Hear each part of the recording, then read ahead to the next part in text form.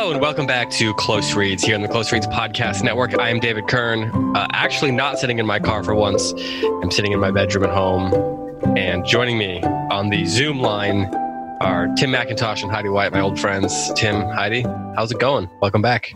Thank you, David. It's going great. I'm really happy that you're not in your car right now. Though the chance of you seeing wildlife is a little slimmer, I guess. That was exciting. Well, I'm looking out my back window, and we are surrounded by some trees and stuff. So we may see, I will at least see birds and squirrels. I'm pretty confident of that. And possibly my children, when they get home, who probably will start running around the backyard like wildlife indeed. Wild creatures. Hey, Tim, are you back home yet, or are you still braving the basement? Still braving the basement. I just took a picture. I've now developed a stand-up desk, which is the dryer in the laundry room basement. So this would be a good time then to turn on video and record the whole thing. This would be a great time for that. Like you can't really imagine a more dank situation for recording. I mean, I could think of a few. Like, imagine the prison that the guy on the Count of Monte Cristo got thrown in for a long time. Ooh. Like, if that had power and Wi-Fi, that would be more dank. The tunnel that leads to Mount Doom in the Two Towers might be a bit more dank. That's the kind of wildlife that you can expect to see if you're in Tim's situation. Orcs. And Shelob. I forgot Shelob. The Underground from Notes from the Underground. Ooh. Oh, there you go. Dostoevsky reference. I like it. Gosh, I wish that we could do a Dostoevsky book. Oh, wait, we are. Which actually is a good transition, because it gives me a chance to remind people that we have the bonus Crime and Punishment conversations that are happening right now. And as a matter of fact, as soon as I'm done recording here, I will be uploading the newest episode to Patreon. So if you head over to patreon.com/closereads, you will be able to access those bonus podcasts if you are a subscriber, if you're supporting the show that way. You're also getting that sweet show swag if you're doing that. Don't forget, you can follow along and join the conversation on social media. On Facebook, you can join the Close Reads podcast discussion group. On Instagram, you can follow us at Close Reads Pods, and you can follow the newsletter at closereads.substack.com. There has been lots of great conversation on the Facebook page about Anne of Green Gables. And of course, we are here to answer your questions about Anne of Green Gables. I got to say, I'm a little sad to be done. Yeah. I know, right? When we first started working through the book, I was thinking, man, I really stretched this out. And then I started feeling glad that we did that as far as the schedule goes, because of, this strange quarantine. And nice. So it was I think it was good timing, fortuitous, providential timing, to be reading Anne of Green Gables as this strange time was happening. Up next is Graham Greene's The End of the Affair. And I'm not so sure that timing is as providential or at least as beneficial. I guess all timing is providential, no. But that it's not, maybe it's going to be a little more dour. When I posted the image on Instagram with the reading schedule, there were some, can't wait to be depressed comments. A common response to Graham Greene books, and yet I think that there'll be some great conversations. The Power and the Glory series was one of our more popular ones, and I think that the End of the Affair conversations will be really good as well. And next week we will kick off that by talking about book 1 of Graham Greene's The End of the Affair. So if you haven't started that, then now's your chance to do so. And I have to say, I think there might be a tie-in, David, like one of the crucial moments in that book, I won't give anything away, happens after. Is it happen in a dank bomb place? Shelter. It happens in a dank place is it in a bombing shelter, or like returning from a bombing shelter during the Nazi Blitz of London? So it's certainly bomb shelter adjacent. It's definitely bomb shelter adjacent. Yeah. There are lots of bombs dropped in that book. That is very true. So next week we will kick off that conversation talking about book 1, and we will have that up on 1 week from today, which is May 5th. Okay, let's talk about some questions relating to Anne of Green Gables. There were plenty of whimsical questions. Tim was mentioning before we started recording that the questions fit the book, which I think is makes sense given our listenership and the Close Reads community. I want to start with one though that is neither whimsical nor what's the opposite of whimsical? Dour. Unwhimsical. I don't even know. Dour, yeah. Somebody asked on the Instagram page if any of us have seen and have any thoughts about the Anne with an E series on Netflix, because we've talked a lot about the classic one that, you know, Canadian television did back in the 80s, which we're going to talk about in conjunction with The Last Dance in May.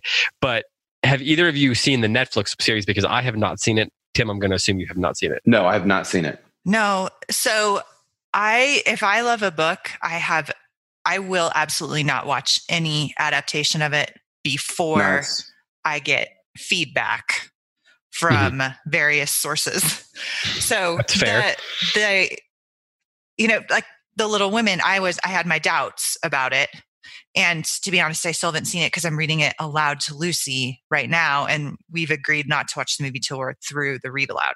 But I can't wait to see it because I've gotten so much positive feedback, including from the two of you.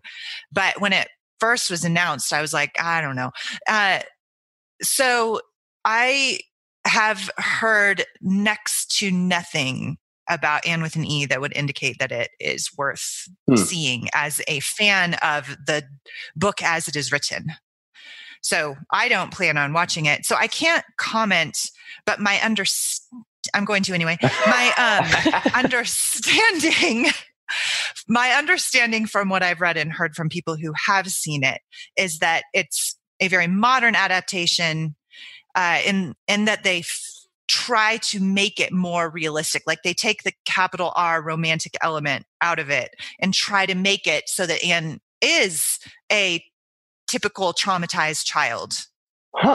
And they focus, like they have written this whole backstory about her life before that then is brought into her experience in Avonlea.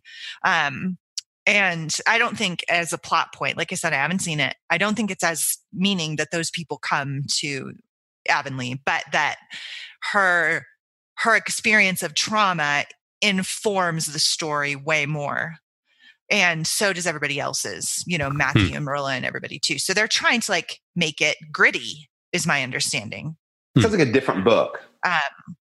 Yeah. So I would say that in some ways violates the soul of the story. And that is troubling to me because I love it. And because I'm actually just frankly really tired of modern adaptations trying to make everything gritty. Like that's fine sometimes, but I'm kind of over that. And I just am not interested in watching it. But like I said, I haven't seen it. So maybe somebody can convince me to see it, but I doubt it. Okay, well, let's dive into the questions that were posted here. Should we start with Jesse Brown's or no? Let's start with Jesse Brown's. Only if Tim answers it first. Has there ever been a cuter boy than Gilbert Blythe, and why not? Okay, I have an answer for this, and I'm actually afraid that no one is going to like it. So the answer is no, as the question requires. But let me just kind of point out something that's a little bit... that I think that not many people want to hear. I'm like an Anne of Green Gables truther all of a sudden. There is no boy that is cuter than Gilbert Blythe. And Gilbert Blythe has about 5 lines in the entire book. Mm-hmm. True. It's like this, I believe that oftentimes that is a stipulation for cuteness, is it not? I am afraid it is.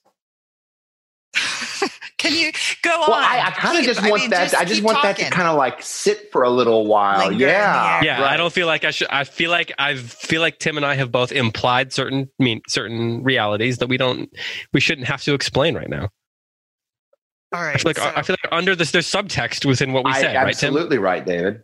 I kind of feel like since Jesse asked a question, which according to every logic textbook fits the definition of the loaded question, I think we should invite Jesse on to answer that question, or to kind of like defend the claim to Gilbert's cuteness, and to also kind of reconcile that with the fact that he has 5 total lines in the whole book. Well, as the follow-up comments to her comment on, as the thread indicates, most people were just thinking about Jonathan Crombie, who played the actor in the movie. Is that what people were thinking? The actor who played the character. I'm pretty sure that's basically. There's lots of Jonathan Crombie'ites out there on the thread, and also just on the internet. So, if that's but Tim, yeah. You'll understand when you watch. Oh, really? I'll be like, I get it now. I'm no longer an Anne of Green Gables truther. Now I'm like fully bought in. I mean, is the nature of a truther to just state facts and then let the subtext be what it is? That doesn't feel like what a truther does. No, I think that's what truthers do. I think you kind of roll out with something like, I'm not going to give a specific example. I'll make up an example. Oh, you really think the bubonic plague happened? Huh. You really think we landed on the moon? You really think the world Seriously, is round? it's like if you ask a rhetorical question and you just kind of let it sit. So that's what I just did. Oh, really? Gilbert Blythe is the cutest boy ever, and he had 5 lines? Huh. Yeah, but implicit in the bubonic plague example is the suggestion that it didn't happen. Well, you're just stating the fact that he only had 5 lines. So you're stating actual facts. I think I'm actually... I don't know. Why are we talking about this? It's completely my fault. I think what I am implying, I'm going to disrobe the rhetorical question now, and the whole device is just completely lost. Sounds I know scandalous. It does sound scandalous. It's more kind of embarrassing. It's like the emperor. Yes. Is what it is. It's not scandalous. It's like the emperor is blind to his own foibles, and he's marching down the middle of the rhetorical street. And I just wonder if part of the prerequisites for cuteness might be one never opens one's mouth. That's the rhetorical implication. I guess it depends on what your teeth look like, but yeah. Let's move on. I feel like I've ruined that. Like I've ruined a perfectly delightful question. I love that question. I think that we went on. I think we took it in the right direction. Okay. Linda wants to know, has there ever been a more soul-enriching book for readers of all ages than Anne of Green Gables, and why not?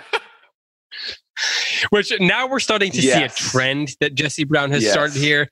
So do you think, I mean, I kind of feel like what we have done on this podcast is discuss why this is a soul-enriching book for readers of all ages. Mm-hmm. And so maybe what we're getting from Linda there is just some affirmation that I wanted to just point out and thank her for.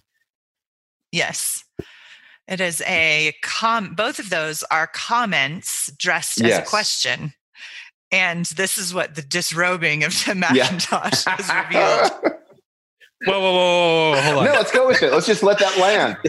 Disrobing land. The preposition there was important. I know. I totally agree. It's one of those, like, you can't take it back unless Logan does, which he won't, because why To would be he? fair, though, we might now understand why Tim is leaning on a washing machine. That might explain. Yeah, it really might. And given my Corona hair, like if you guys could see my Corona hair, that would also, yeah. Christina has a question for Tim.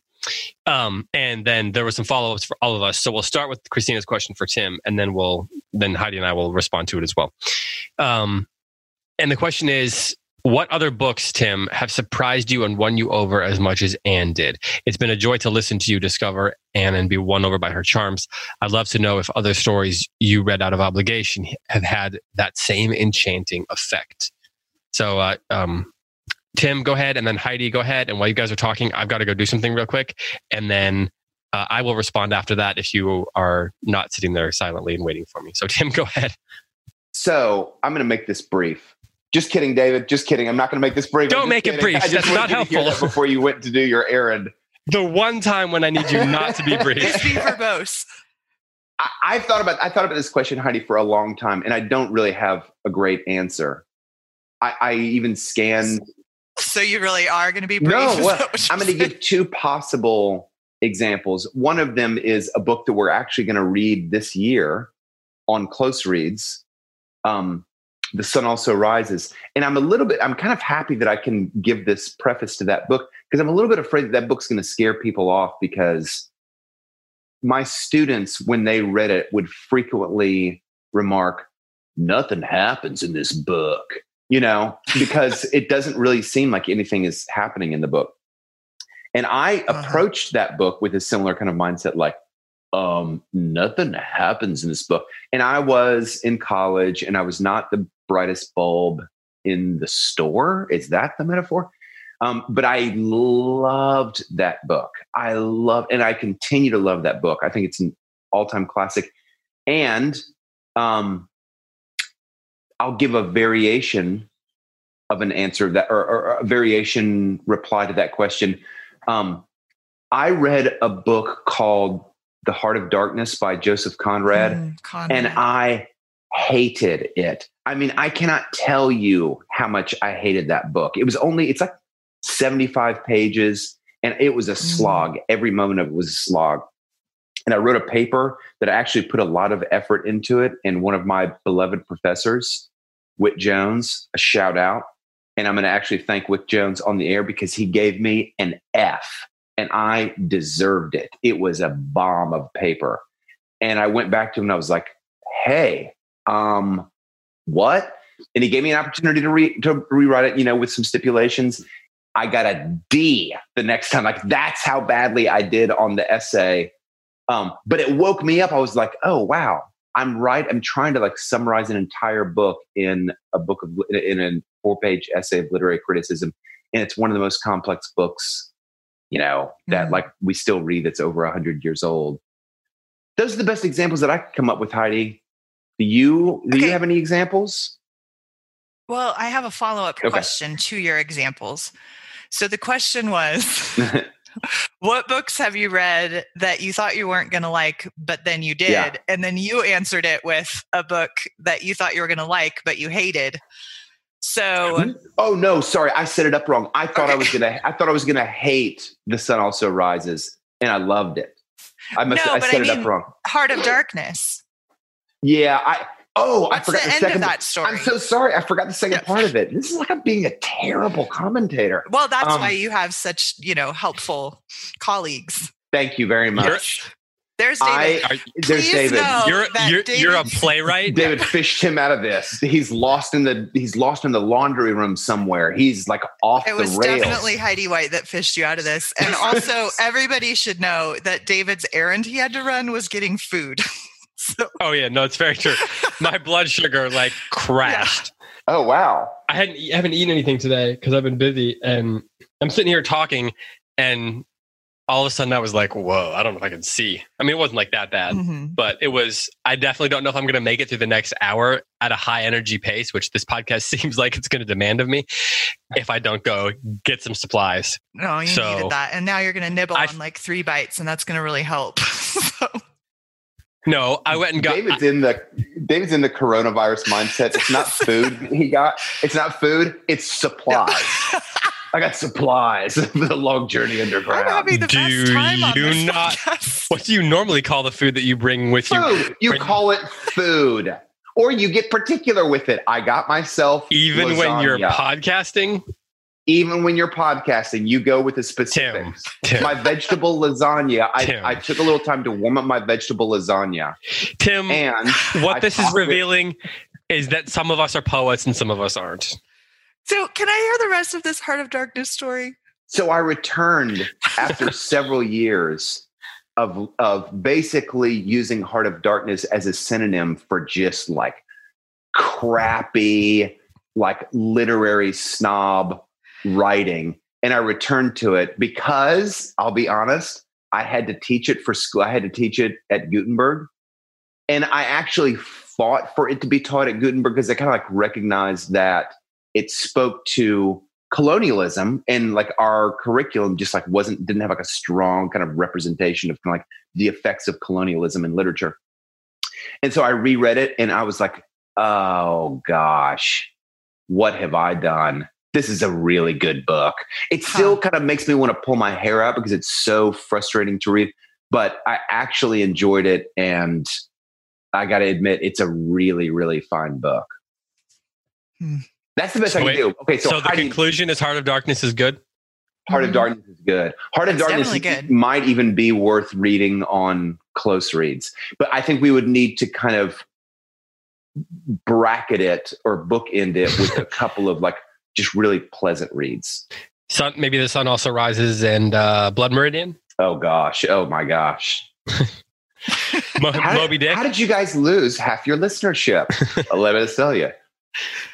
It was the summer of Blood Meridian, Moby Dick, and Heart of Darkness. Yeah. Talk about a dank place where you need supplies. Heidi, what about you? What's a book that you were enchanted by that you thought was going to be perhaps not as enchanting?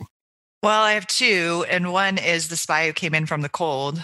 Oh, I loved that book, and I mean, we talked about this quite a bit when we were recording the podcast. I'd never read spy novels before, and I loved it. I thought it was delightful, and I loved I loved the writing. It is very literary writing, but I liked the puzzle of it.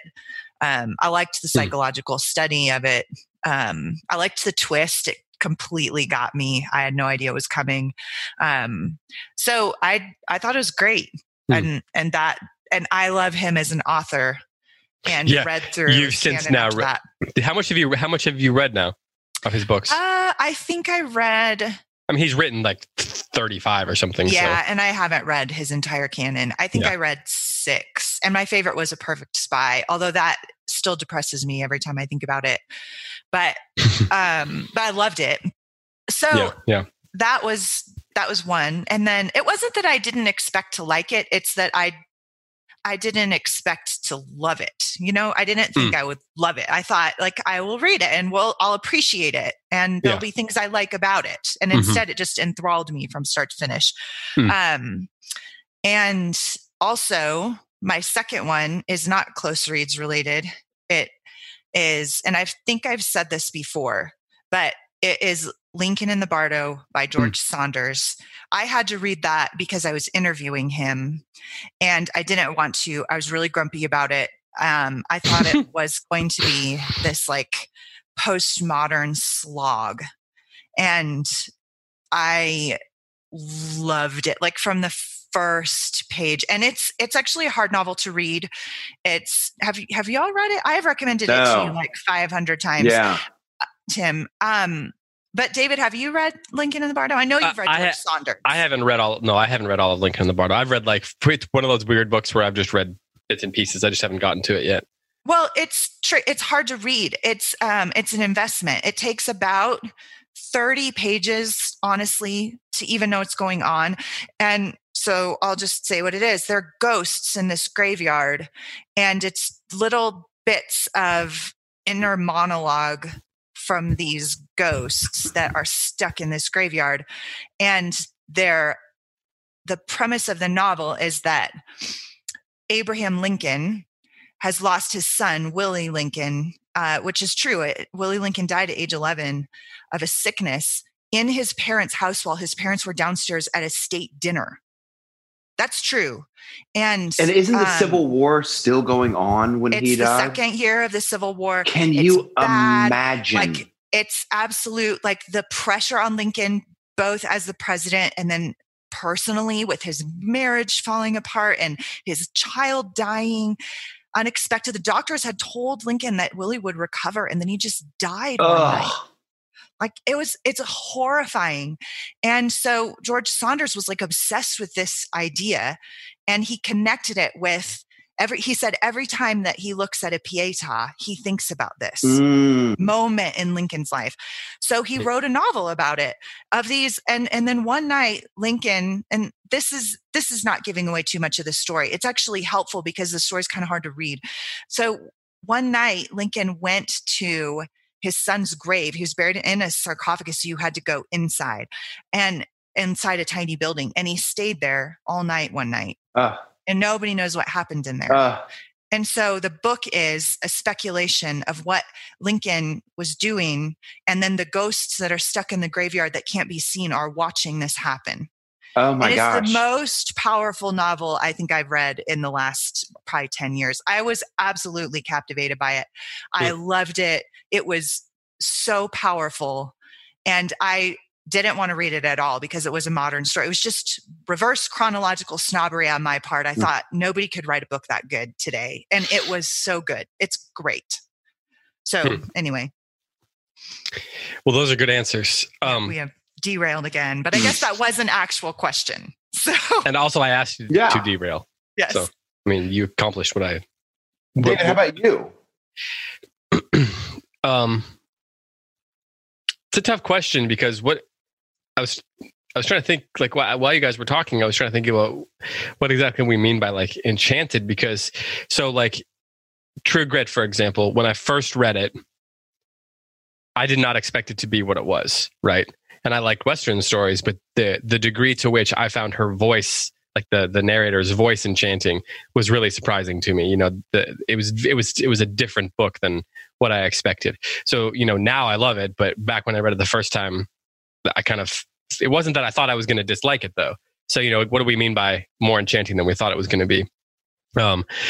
Recently, also related to Abraham Lincoln, actually, I've talked about it a lot, but Morris Manning's collection of poetry, Rail Splitter, I found to be, I was intrigued by the concept because it's about Abraham Lincoln. It's poems from the perspective of Abraham Lincoln after he's been killed. But the degree to which it was enchanting to me was surprising. And then it happens to me fairly often with reading children's books to the kids. Like when I read Jonathan Rogers' series of books to the kids, the degree to which, especially the last two books, was enchanting to me, even as an adult, I think was really surprising. It's not that I thought Jonathan Rogers wasn't a good writer, but sometimes you come across a book that for you as an adult, you're just completely taken by, almost in the same way that your kids are. And those are kind of fun, enchanting moments for a parent when you're kind of like right there along with the kids and you want to read the next chapter as much as they want to hear it. So those are good moments. I get it. I'm kind of easily enchanted by books, if I'm being honest. So it's kind of a tough question. Hey, Heidi, if you had $1 for every time you read Anne, what would you buy? We know that you're up. I love this question. I love it. You're up to 1,311 reads by my count. So Christina Scott wants to know that. Well, this is a relevant question for me because of how many times I've read Anne of Green Gables and because it was just my birthday. And so I've been thinking a lot about things I want to own. And I think I would buy, oh man, this is such a hard question. So I would definitely buy rose bushes. That's what I would buy. I have because I'm gardening this year and I'm obsessed with rose bushes right now. And it turns out they're really expensive and I want them all along the border of my porch, which Tim's sat on my porch before. It's a big porch. Yeah. David, your day is coming. And we'll see. We'll sit outside and make s'mores and be surrounded by rose bushes that I will buy. And because I feel like that's a very fitting thing. And have Jack quote a Shakespeare sonnet to you. Yeah, that's right. That's what happened to me. Yeah. That was a moment. It was a moment. But there was no smell of roses lingering in the air, which there will be in the future with all of my earnings that I will get from reading Anne of Green Gables. I would like to know where the money is coming from. Like in this scenario, who is passing the dollar down to you for every time that you've read Anne? Because I was thinking about it and I was thinking, that's a good deal to get $1 every time you've read Anne. And then I thought about it and I was like, that's actually a terrible deal. Like that the amount of hours you have to put in to read the book for $1 is not really a great investment, except, I mean, if you're just thinking in purely financial terms. So the real question is, what would you do if you had $100 for every time you read Anne? Oh. Buy extra rose bushes? No, I mean, I would, and so we're building a greenhouse and I would spend it on that for sure. $100. I would have so much money. You would be rich. I mean, I do want this to happen. Who do we talk to? How do we make this happen? All right. Kristen Duckworth asks, is there an equivalent to Anne for boys, a book that is universally loved and so formative to so many of us like that? Harry Potter comes to mind. But are there any other classics? Okay, but wait, Harry Potter, it's not... I think of Anne of Green Gables that its readership is overwhelmingly female. Yeah. I don't think that's true for Harry Potter. Oh, you mean because you mean that it's not just boys who read Harry Potter, is what you're saying. Yeah. Yeah. It does seem like a lot of the, what do you guys think? I will propose, and I'm not going to say that it has like the same gender imbalance as I presume Anne of Green Gables has. I'm going to propose Old Yeller. Oh, that's interesting. That had not occurred to me. I still think that book, there's a more equal balance. Like, I know plenty of women and young women who have read that book and who love that book. Do you think this is interesting? Why do you think that this is, though? Because even if you think about some of the books that people responded to responded to the thread with, I guess, was, say, Tom Sawyer, Huck Finn, Little Britches, Farmer Boy. Those are the answers I see a couple times here. But as to your point, those books are not read by just boys. Do you think that is something to do with, like, that they're just the way we talk about gender, or is it a matter of the way we talk about books? That's a good question. Sorry, I stumbled through that because in my head I'm like trying to think of, Yeah, right. All these different factors. Yeah. I have Heidi, I think you've got an idea about this also. I wonder if it's... No. Go ahead, please. I mean, I would think that the number of authors previous to the 20th century, and maybe even the second half of the 20th century, like in the history of English publishing, I'm going to guess 90-10 male to female. I mean, I think part of the... In terms of authorship? Yeah. And so I think part of the delight of Anne of Green Gables is that it's not just a female protagonist. It's also a female author who, to my way of seeing it, like, really one of the like chief delights of the book is that she captures this young female perspective. And I just don't know that there's many other books like that, like written previous to the 1960s. I mean, it's just more like it's a problem of a gender imbalance in authorship. Yeah, I mean, you get Jane Austen, Louise May Alcott, and Lucy Maud Montgomery, and there are a few others, but especially ones written for young women. You had in the late 18. You had the Willa Cathers and people like that, but they weren't writing really like specifically for young women or for girls. I'm trying to think, like, what about like the Penrod books? But those, I guess, those aren't really politically correct anymore. But those might have been anything by Booth Tarkington, I guess, might have been for boys more. Well, I think Farmer Boy might be a good one. I think so. I think there's a lot, but that because of there is some cultural pressure to suppress those voices that are speaking directly to the development of kind of the adventurous spirit of a boy. You mean like today? Yes, there are? Yes. So there's plenty of room still for Anne of Green Gables. But there's not as much room for, say, that Howard Pyle's version of Men of Iron, like that. Yeah. Like that was those stories, like the stories of King Arthur's knights, were a really big deal in our house when Jack was that. And I know you guys read a lot of cowboy stories, David, in your house, and those, like, there are some really good books about those. And who has a ongoing list of those is Martin Cawthron. He has this like passionate about this, like extremely passionate about this. The stories for boys that have been lost or not widely read. I think for older boys, I've never talked to a man who wasn't absolutely captivated by Lord of the Rings when they read it as like in that 12 to 15 age range, including my son. Like Jack read them before and liked them. And now at 13, almost 14, he's reading them again and he loves them. There's like, he's at that age that those just like, they are very masculine soul kind of books. And women read those too. I mean, everybody loves Lord of the Rings, but there's something specifically geared to the heroic spirit of a young man that's extremely formative. And then the other one that I've not read the whole thing of, but maybe you all have, is The Yearling. I think a lot of young men around the same age that I've talked to, I've never talked to somebody who wasn't profoundly formed by that book either, who was like, oh, meh about The Yearling. Yeah, Adam Andrews, our mutual friend, is a huge Yearling supporter, if I'm not mistaken.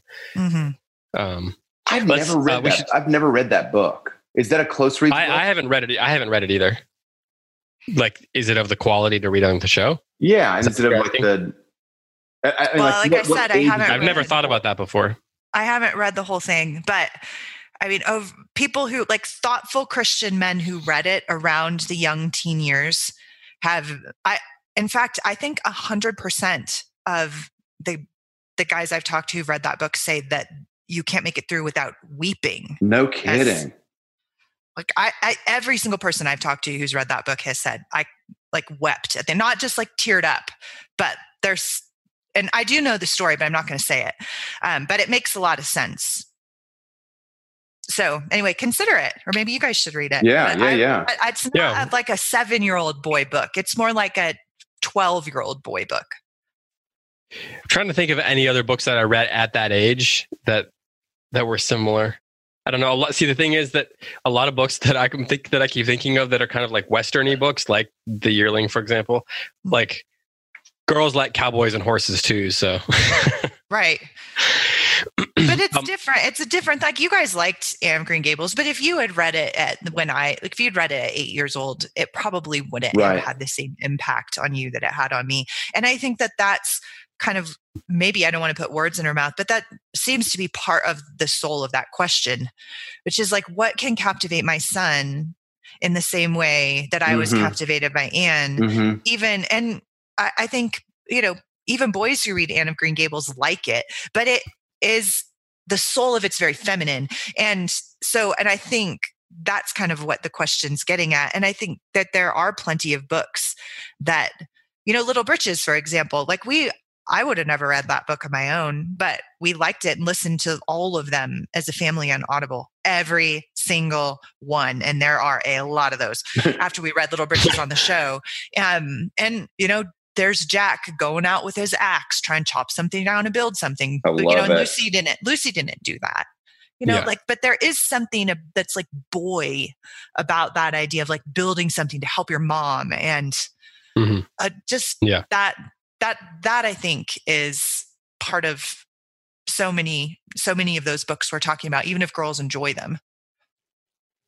Yeah. And there's this desire for like to prove yourself and have adventure, even with younger boys. Like Coulter and Jeremiah are 8 and 7. And the other day we were at the park and Coulter's riding his bike around and he's trying to find the biggest hills he can ride on because he wants that little bit of adventure. And Bethany's like, essentially she's doing a good-natured version of You'll Shoot Your Eye Out from Christmas Story.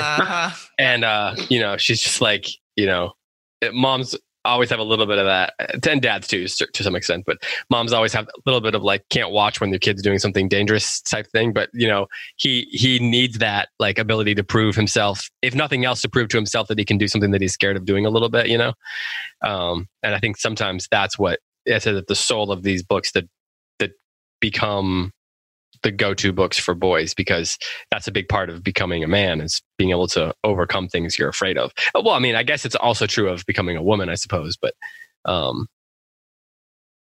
so maybe I don't know what I'm talking about now that I'm thinking. No, I think that is true. That there's a coming of age factor of like overcoming, going on some kind of quest, overcoming some kind of difficulty that is very, very boy. Like boys are very drawn to that. The journey of the soul and the becoming a hero kind of thing. And if nowadays there's not, they don't have to go out and shoot a deer to become a man, preview The Yearling. You have to, there's, in some ways, stories can like awaken that and nourish that, even though we don't necessarily have that kind of thing in our culture the same way. Yeah. Well, let's keep going here. We have lots of questions to do. Quickly, Tim, in one word, do you think you'll read the rest of this series? I only get one word. I want to say, I mean, like we all have like lists. My list is so long of books that I want to read. Do you think that it will go into the top 200 of the books that you will read? Yes. Okay. Okay. Aaron wants to know, has a good question here that we need to spend some time thinking about. She says this. So some literary characters are truly transcendent, and Anne is one of them. By transcendent, I mean that they profoundly change those around them in a positive way. They change other characters and the reader, and they have a lasting effect on literature as a whole. Their goodness transcends their literary realm. Some examples I can think of besides Anne are the Bishop in Les Mis, Aslan, of course, and I'm sure there are a bunch I just can't think of as I type this. So here's my question, or really more of a point of discussion, because I don't know if the how of this is answerable. But she says, how is it that authors can write such transcendent characters so well? What is it about the craft that allows an author to dream up a human being who can blow us away and edify a story so meaningfully? I mean, these authors are generally not remembered for their own virtue necessarily. So what do they tap into in order to create such virtuous characters? This maybe isn't a question that can be really answered, but would love to hear your thoughts on it. Tim, as a playwright, we'll start with you, because in theory anyway, you are trying to create characters that are truly transcendent, even, at least that's the goal, right?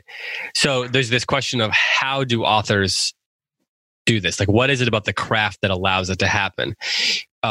This is a really interesting meta question in some ways. So I'm curious what you think about this, because when you set out to write, I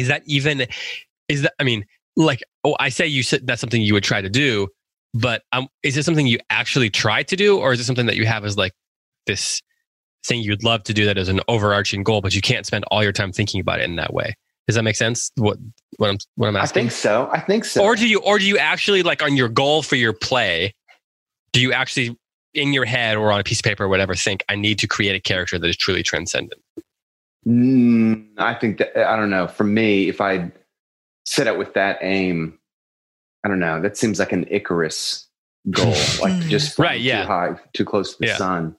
Right. Yeah. And how can anyone think of themselves as someone who's capable of doing that? Yeah. From the get-go, right? I will tell you why I think Lucy Maud Montgomery succeeded so wildly in this book is because, first, the biggest obstacle that faced her is like the biggest obstacle that faces every writer, is that you have way too much freedom. You can say anything. You have a blank piece of paper and you can write anything in the world. And that is the most debilitating thing, because what you really need is you need limits, and you almost need, like, the harsher the limit, the better the book. Mm-hmm. And so by comparison, we've been talking about Crime and Punishment. It's a 700-page book. It's only talking about one thing, and it's talking about it over and over and over and over. And the complexity, like, blossoms up from the realism of that book. But it's like Raskolnikov obsessed with either committing a murder or trying to get away with it or understanding why he did it, and that's what the book is about. 700 pages. And I think that's what, like, Anne of Green Gables is so good, because Lucy Maud Montgomery cut away all the stuff that did not belong in the book, so that it's just focusing on Anne, this character, this beautifully drawn character. And all of the things that Lucy Maud Montgomery does not report upon in Avonlea, under the roof of Green Gables, at the school, at church, like, she only reports on this really specific character, and everything else is cut. That's not a terribly romantic answer, but I think that's the craft answer. That's interesting. Heidi, what do you think? Heidi regrets to inform us that she has gone to fetch supplies. Sorry, guys. Were you fetching supplies? For a second. No, my microphone or my computer connected to Jack's AirPods for a minute. And so all of a sudden Jack is listening to the unedited close reads. Yeah, I was like, I wonder if Jack White is now representing the White family on close reads. Maybe we should get his answer to this question. So I will need a reminder. Oh, is it the transcendent characters question? Right? Yeah. So the idea of, this is a very interesting meta craft question. So how is it that authors are able to dream up a human being who can blow us away and edify a story so meaningfully? Right. Yeah. I have no idea. I think that this is such a good question, and I've been thinking about it. I loved this question. I've been thinking about it for a couple of days. And I mean, I have some, like Tim, some ideas on the subject, but I really have no idea. And I think that maybe some speculation is that Lucy Maud Montgomery crafted Anne to be a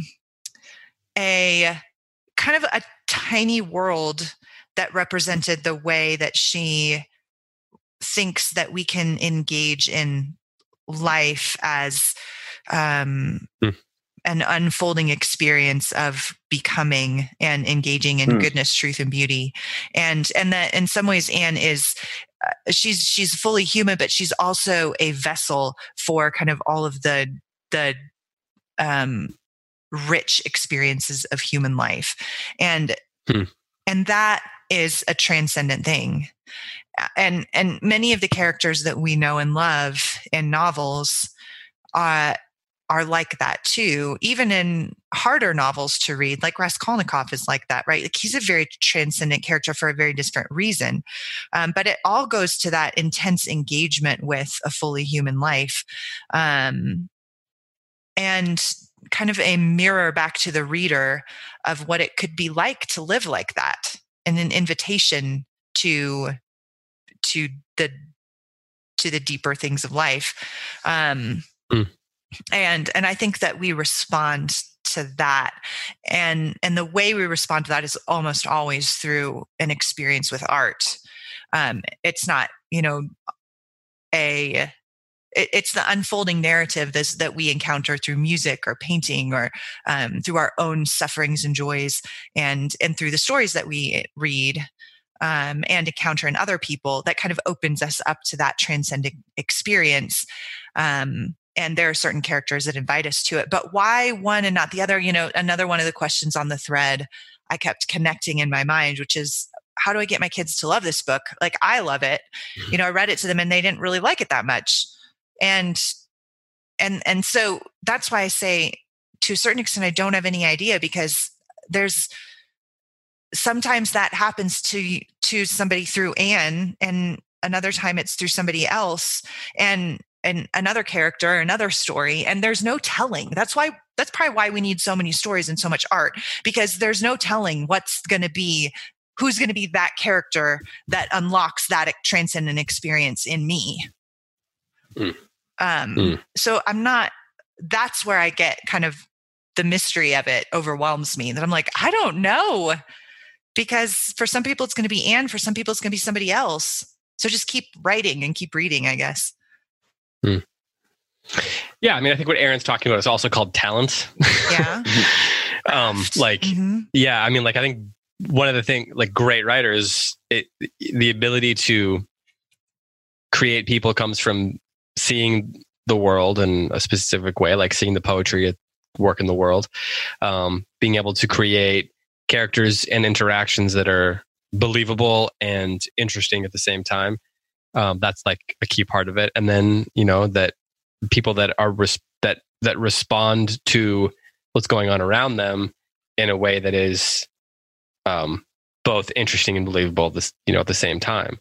And like, that's it. There is a sort of mysterious, uncalculable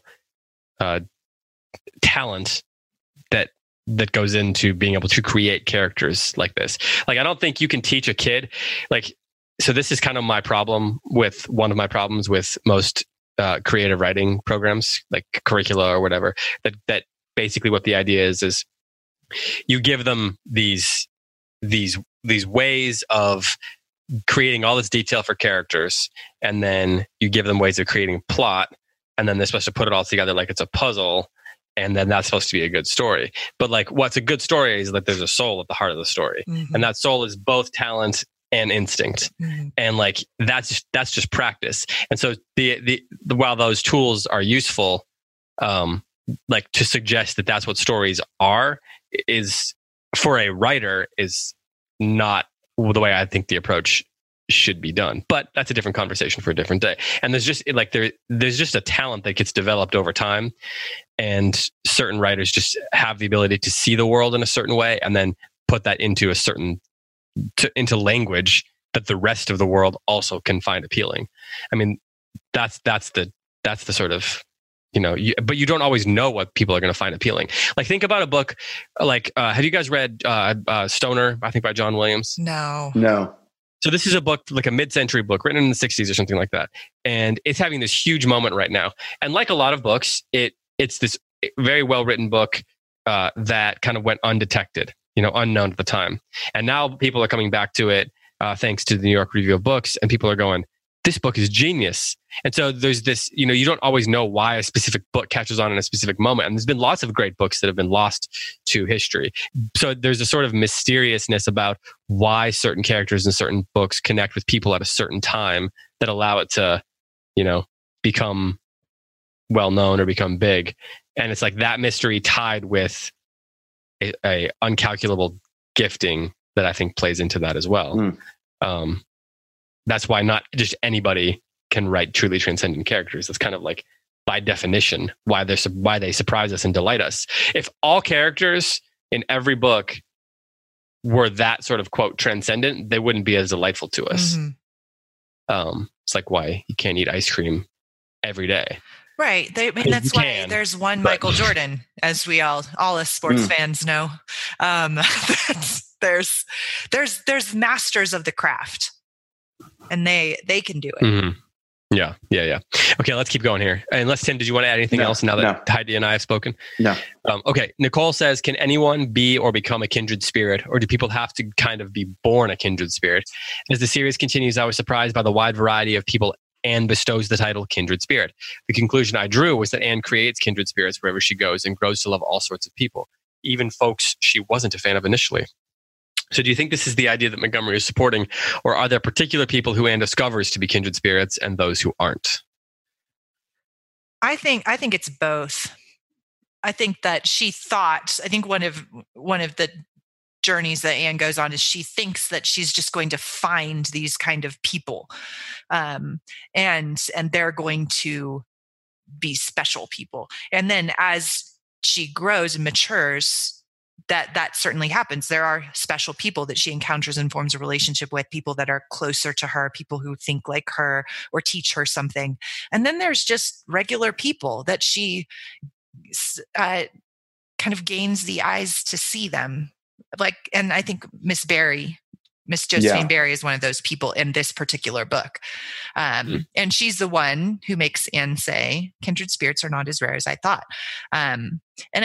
So I think one of the messages is, and I don't want to say moral, I really just mean one of the things that Montgomery is highlighting here is the Imago Dei. I don't know if she put it like that, but that there's something to love about everybody. And that part of Anne's, you know, awakening and becoming virtuous is learning to see that in everyone that she encounters. So I do think it's both. Tim? I can improve on that answer. Mary asks, how do you know how much to let an imagination run away with a child and the how-tos of placing healthy boundaries around imagination? Is there a booklet somewhere? Emoji, smiling emoji. I've got my own wild imagination to contend with, and now my 7-year-old girl's imagination as well, which is absolutely lovely. I can't imagine what I'd do if she had no imagination, but there is too much at times, isn't there? I think I sound a lot like Marilla most days. Get your head out of the clouds, get your work done, and while I'm at, there's a moral value stuck on the statement. When did I become stodgy? That last question is rhetorical. But why don't we try answering the last question, and just maybe we can create a narrative for Mary Nelson's stodginess. Well, Mary, I think a lot of it started when Mary started shopping at Costco instead of, I don't know, I give up. I was going to try to come up with Aldi. something. Yeah, right. As soon as you start buying in bulk, that's when the stodginess sets in. Yeah, that's when it happens. And literally everybody who's listening is like, "Hey, that's me." As they walk through Costco. Mm-hmm. Yep. Are people going to Costco still right now with the quarantine? I guess they probably are. But now you have to wear a mask, and so I'm not going anymore. Is that a style thing? You're just like, I refuse to wear masks in public? No, I just think, well, it doesn't matter what I think, but Does anyone want to talk about the contending with the wild imagination of children? No, I don't think we contend with it at all. 0%. I think that I don't think we should place any, I don't think we should resist a child's imagination. I think that it's super important, which sounds like this is what Mary's doing with her daughter. The point of, there were lots of questions on the thread, which I loved, saying the same thing, which is, as a child, I was Anne, and now I feel like I relate more to Marilla. I don't know what I do about that. And I think that it's just part just keep reading, Anne. Yes, exactly. I think that's exactly right. I do think that kids, shouldn't just go wander about as lonely as a cloud, to quote Wordsworth, and not do their math or pick up their room or help with the chores or whatever. I understand. I'm a mother too. That is an important part of existing in the world, is doing practical things. But I also think that life is like, childhood is so short and childhood is so rich, and that I think we make room for a child's imagination as much as possible. And that we let them, and we let things like the haunted wood happen to them, right? Like, that's the thing. It wasn't Marilla's scolding that taught Anne to rule her imagination. It was an excess that's brought to the golden mean, as someone else commented on the thread, which I loved. That it wasn't Marilla that helped her curb her imagination. It was herself. It was the natural course of life teaching her that and bringing it under the authority of a properly ordered soul. And that is, I think, as much as we can let that happen for our kids and not try to do it for them, the better. I had a follow-up question. I forgot what it was. Because I just talked right over you while you were trying to ask. No, it was going to be good though. I'm confident. I'm pretty sure it was a good question. Tim, do you want to add anything? No, I don't. Is there a booklet somewhere though? She asked that. Yeah, there is. And it's actually, who asked the question again? I forgot. Mary. Remember? Mary actually in the trunk, in that place where the spare tire and the tools go. It's actually like kind of found its way into there. So yeah, okay. That's where. So check there. Yeah, things do have a way of getting lodged back there. Yeah, it's because when you go to Costco and you've just got like boxes and boxes of toilet paper and cereal and all those things, it gets shoved over. It's just over time. Enough Costco trips. Over time, you're becoming more and more stodgy, and the book is pushing more and more underneath the floorboards of the trunk. I hope Mary's shaking her fist at us right now. Yeah. You people, I trusted you. Well, she did put it on a public page. So, hey, Tim, Tess wants to know if it's okay to unfriend a person that says they don't like this book.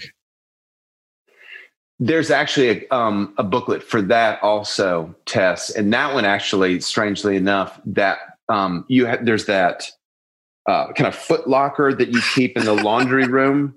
Mm-hmm. And most of the stuff that you want to keep is actually inside but the booklet actually got shoved underneath the foot locker. So there's a code book on that. But the short answer, I'll just save you the read because the booklet is a little bit dry. Yes. There's a reason that the book got pushed in the Foot Locker. Right, it's not real readable. The answer is yes. I thought you were going to recommend putting the person in the Foot Locker, and I really did. And I was like, man, wow, things are getting dark for of Tim. Imagination. Speaking of imagination that is running away with itself. right. Well, he's stuck in your basement. Sure. Like you just never know. That does things to people.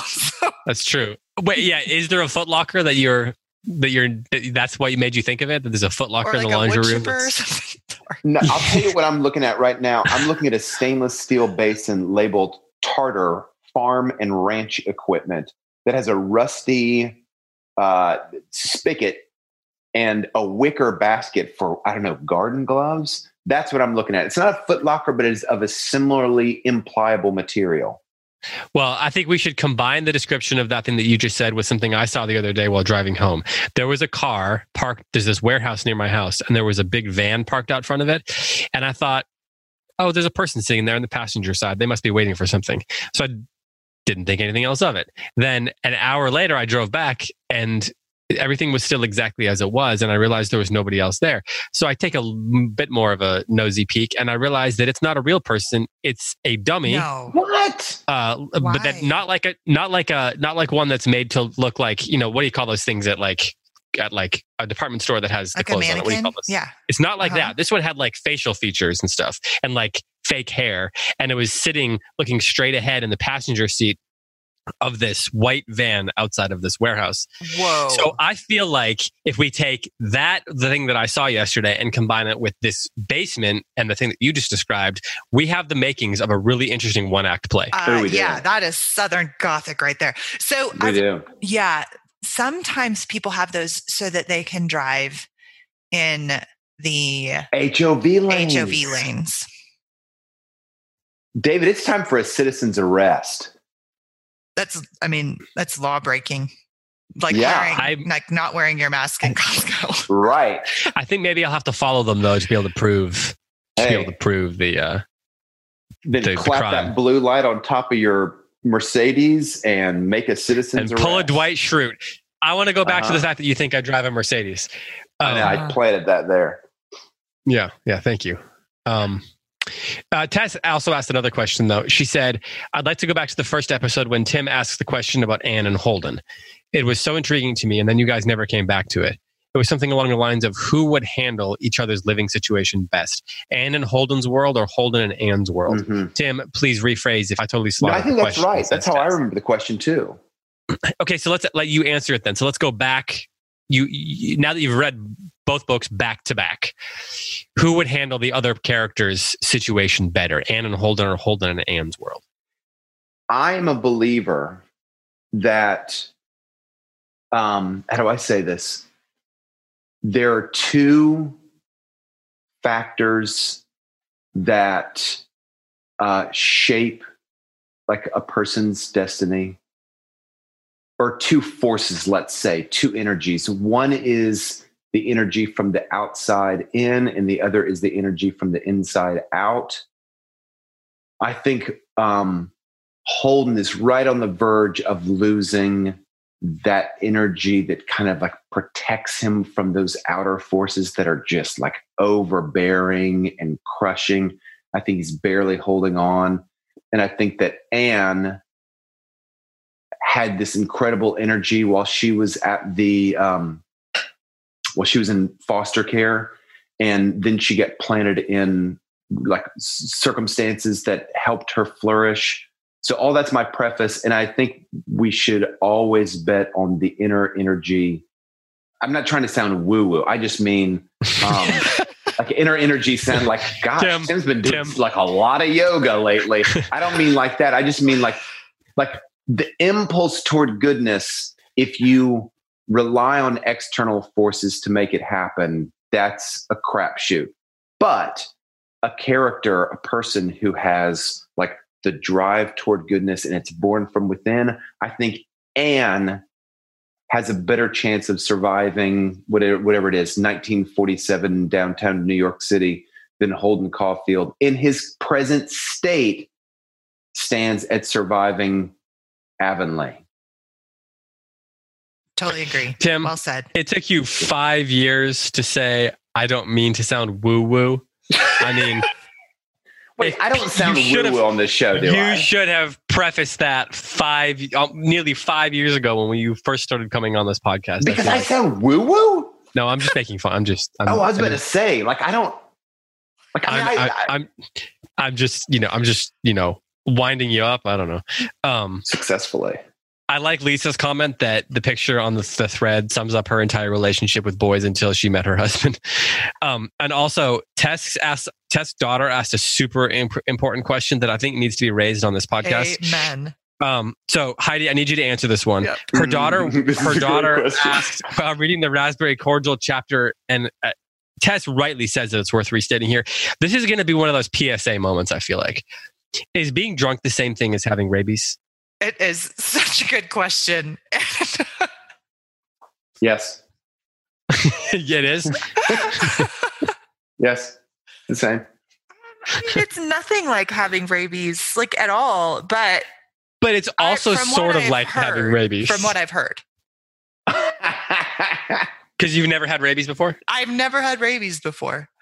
So see what I did there? Yep. But I mean, like, don't you guys, I'm like, haven't you heard about people when they have too much to drink that they run around on all fours outside, foaming at the mouth and barking at the moon?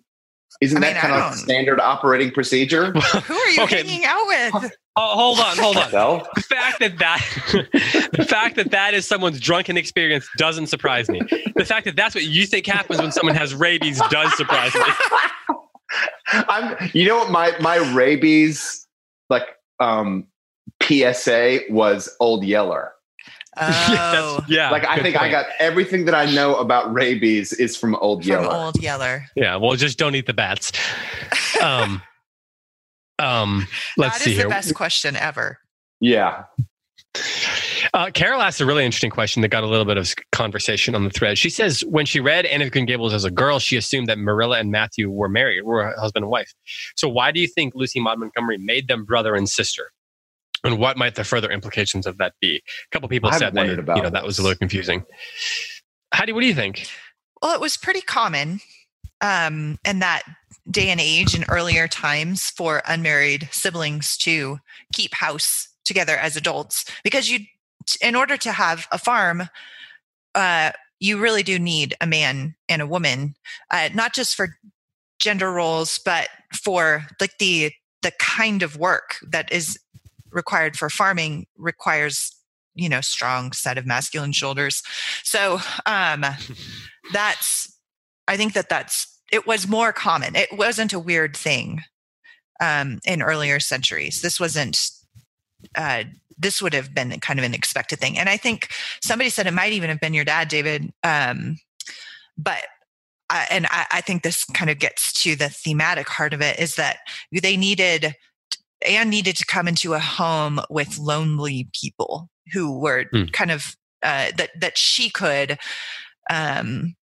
connect with and awaken from kind of a long slumber of the soul, and who could love her, and they can heal each other. So I think that's two reasons. Can you think of any books where, like The Secret Garden, for example, you have this girl who comes in and it was an old man, right? Or it was, he's acted like an old man, but he was a widower. That's right. Okay. Yeah. But there's not a lot of stories where some young character comes in, some young, pleasant character comes in and makes the life of two married people better. Mm-hmm. Like Heidi, for example, it's an old man, or it's like a grandfather or whatever. So can you think of any stories where that is the scenario, where it's, say, a married couple whose marriage isn't going well and they bring some child comes along and makes things better? It doesn't work as well, does it? It does. There's something about a lonely adult and a lonely child connecting and healing each other. That's like makes a really good story.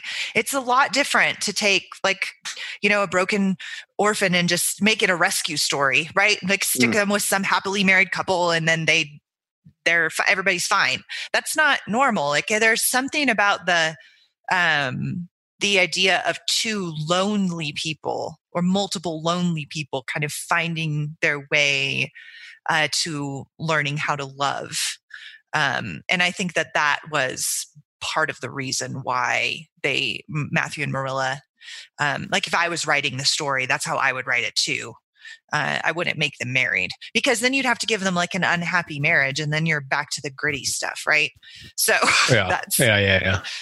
There's like a degree of seriousness in the stakes of an unhappy marriage that are difficult for young people to totally process. Whereas you can see two like brother and sister who are just lonely. That's like an easier concept for a 10-year-old to understand. It's much easier than understanding the difference between drunkenness and rabies. Yes. I mean, I just feel like there's a pretty big difference. But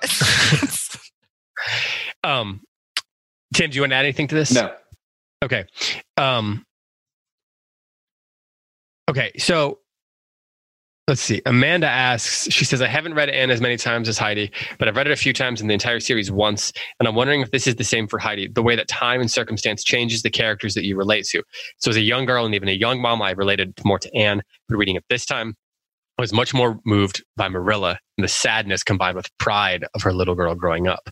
Do you find that you, what did she say, identify with Marilla or other characters more than Anne? And Tim, I'd love to hear, well, I'll have a follow-up question for Tim after you answer that, Heidi. I still identify most with Anne.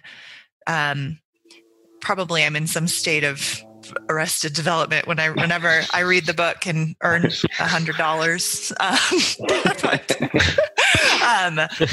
But I think what she said is really important, that as just like every good book, the different characters come alive to us at different times, and are kind of endowed with a new kind of meaning and level of compassion and empathy and relating. And I love that that's kind of more of the mother's experience in reading this book, is to see Marilla as a human, not just as, the dour moralistic woman that Anne fixes, right? But she's a very richly drawn character, and there's a lot of pathos in her, and Lucy Maud Montgomery really does a great job of characterizing her in that way. So Tim, unless you want to answer that directly, I've got a follow-up question for you. Follow-up question. Okay, so we've talked a little about Marilla's instinct to need to moralize, to feel like she has to teach Anne a lesson. But this is a book that has all kinds of adult characters who influence Anne in various ways. So there's Marilla, the way she interacts with Anne obviously changes, but she instills some discipline. You've got Matthew, who's so compassionate and loving towards her. You've got, Mrs. Allen and the teachers. And is it Miss Stacy? Is that the name of the Miss Stacy? Yeah. And then, even the way she looks at Diana's parents eventually, and Josephine Barry, and exactly. Lind, yep. Yeah. So there's all these different characters, and Anne's perspective on them changes. And so I'm curious how you think the book ultimately wants us to think about the way adult influences work on children. Like,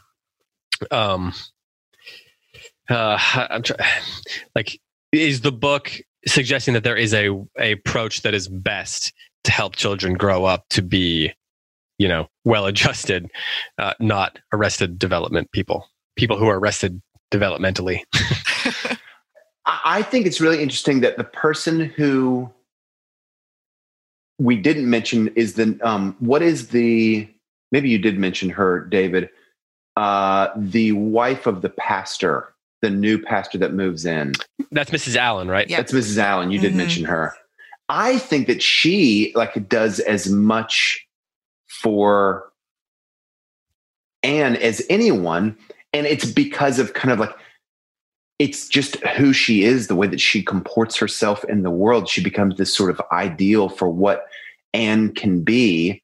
Not with regards to I'm going to marry a pastor. Anne is kind of reluctant to pursue that life, but just the way that she carries herself, and she comes to visit Anne after Anne has had the terrible fiasco when they come over to visit, and she, messed up the meal.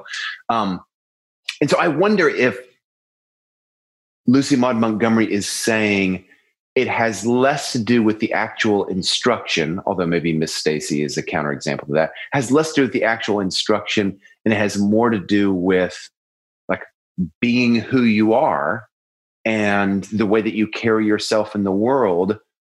Anne sees that, and Anne seeks to kind of mimic that.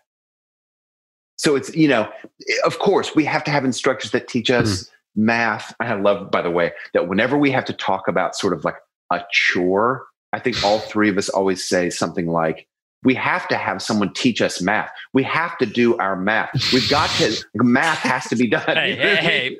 We know what kind of podcast this is. Right. Well, I'm not doing it for the audience. I'm just like, it just readily comes to mind. Right. Exactly. Yeah. So I don't know. That's my math is like cleaning the toilets. Yes. Yes. I can't believe I just said that out loud. It's kind of should bury my head now. I think she's recommending to us ideals. Yeah.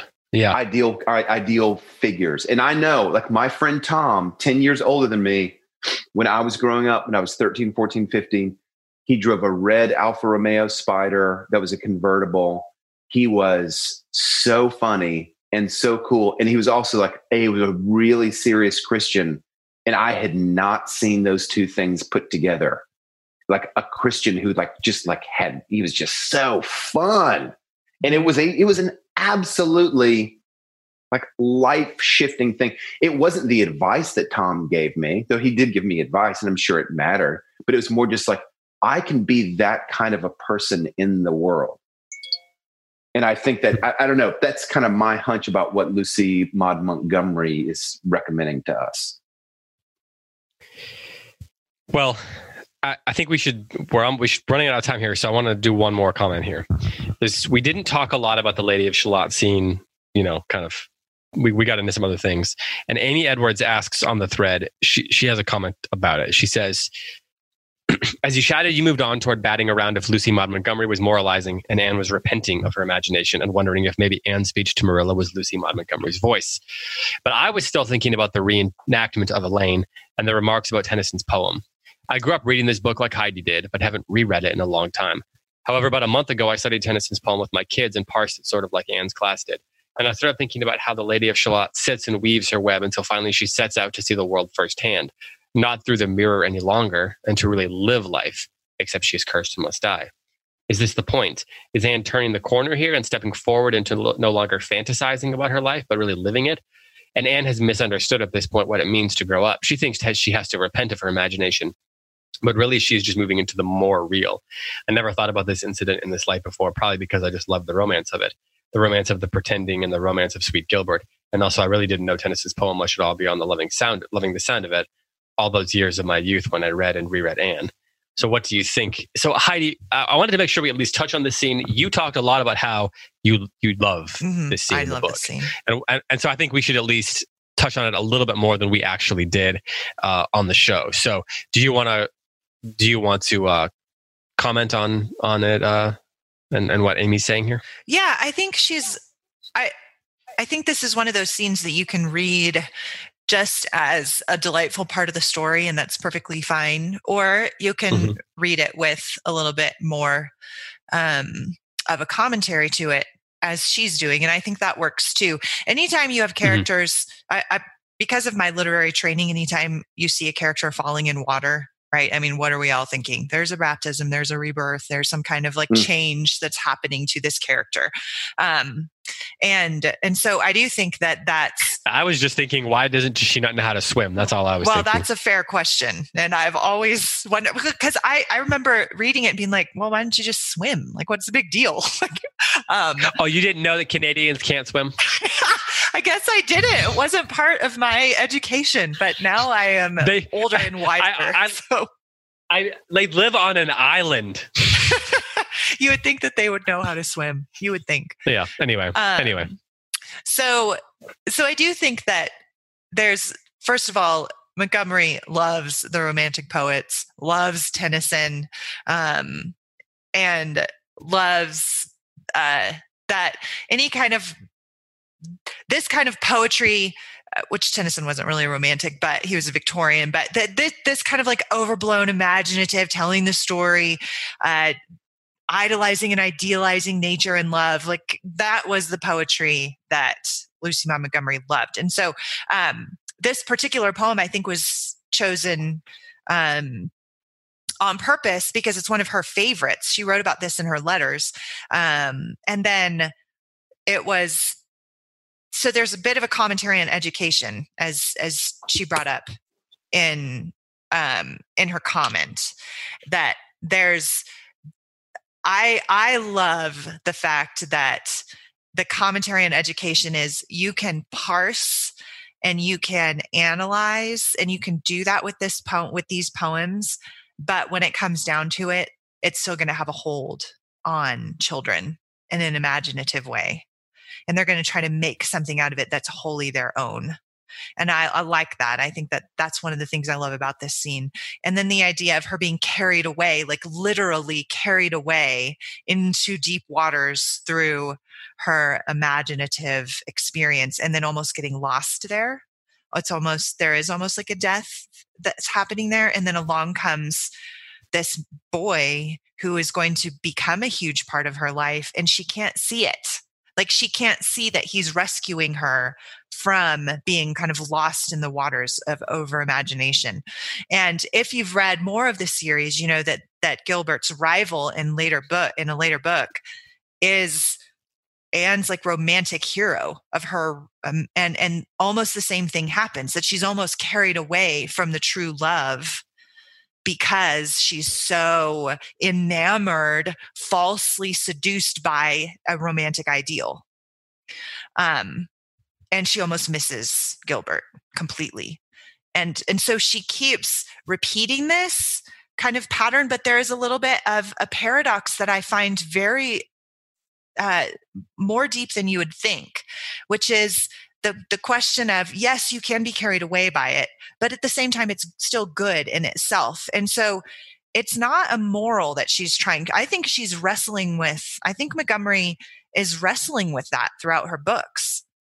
Like that there is kind of a paradox and a mystery to that it's not a bad thing to be carried away by your imagination. And yet it could be a bad thing to be carried away by your imagination. I'm not sure she knows how to reconcile those things. So she puts it in kind of this mysterious way in this particular scene. Well,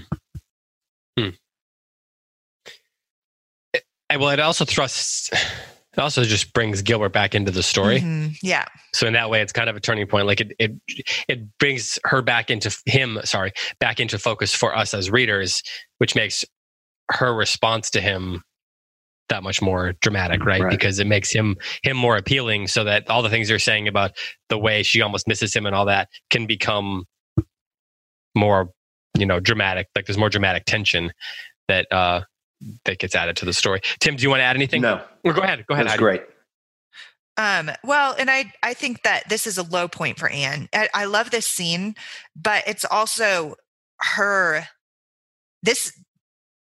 she's mean in this scene to Gilbert. And she's, we all find Anne so delightful, and she's wonderful, but she has a mean streak to her. And it's this attachment to her romantic ideal that drives her in the lowest points of her life throughout her growing up years. And Montgomery doesn't shy away from that, which I really like. She confronts that, and she makes Anne do things that aren't right. And this particular thing is a low point for her. So I don't think we should miss that either. Well, and that's all I have to say about that. No, it's not. It's all the time we have for the, do either of you have any final thoughts? Because we should wrap this up. And, Tim, do you want to add anything? David, I don't have a final thought about Anne of Green Gables, but I do want to do a brief advertisement for the plays The Thing. Sarah Jane Bentley and I are going to record our second episode of Coriolanus, one of Shakespeare's best plays, like maybe even a top 3 play.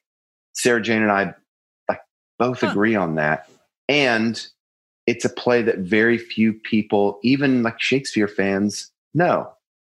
So we are trying to do it justice. And also, as an addendum to that, the Close Reads listenership is largely female, which we're very happy about. But I would love if we could kind of like increase the number of male listeners. And I think that Coriolanus might be, I'm not going to say like it's an easy way in, it's a hard way in, but the sort of like warrior ethic of the main character, Coriolanus, he's a very masculine kind of ideal.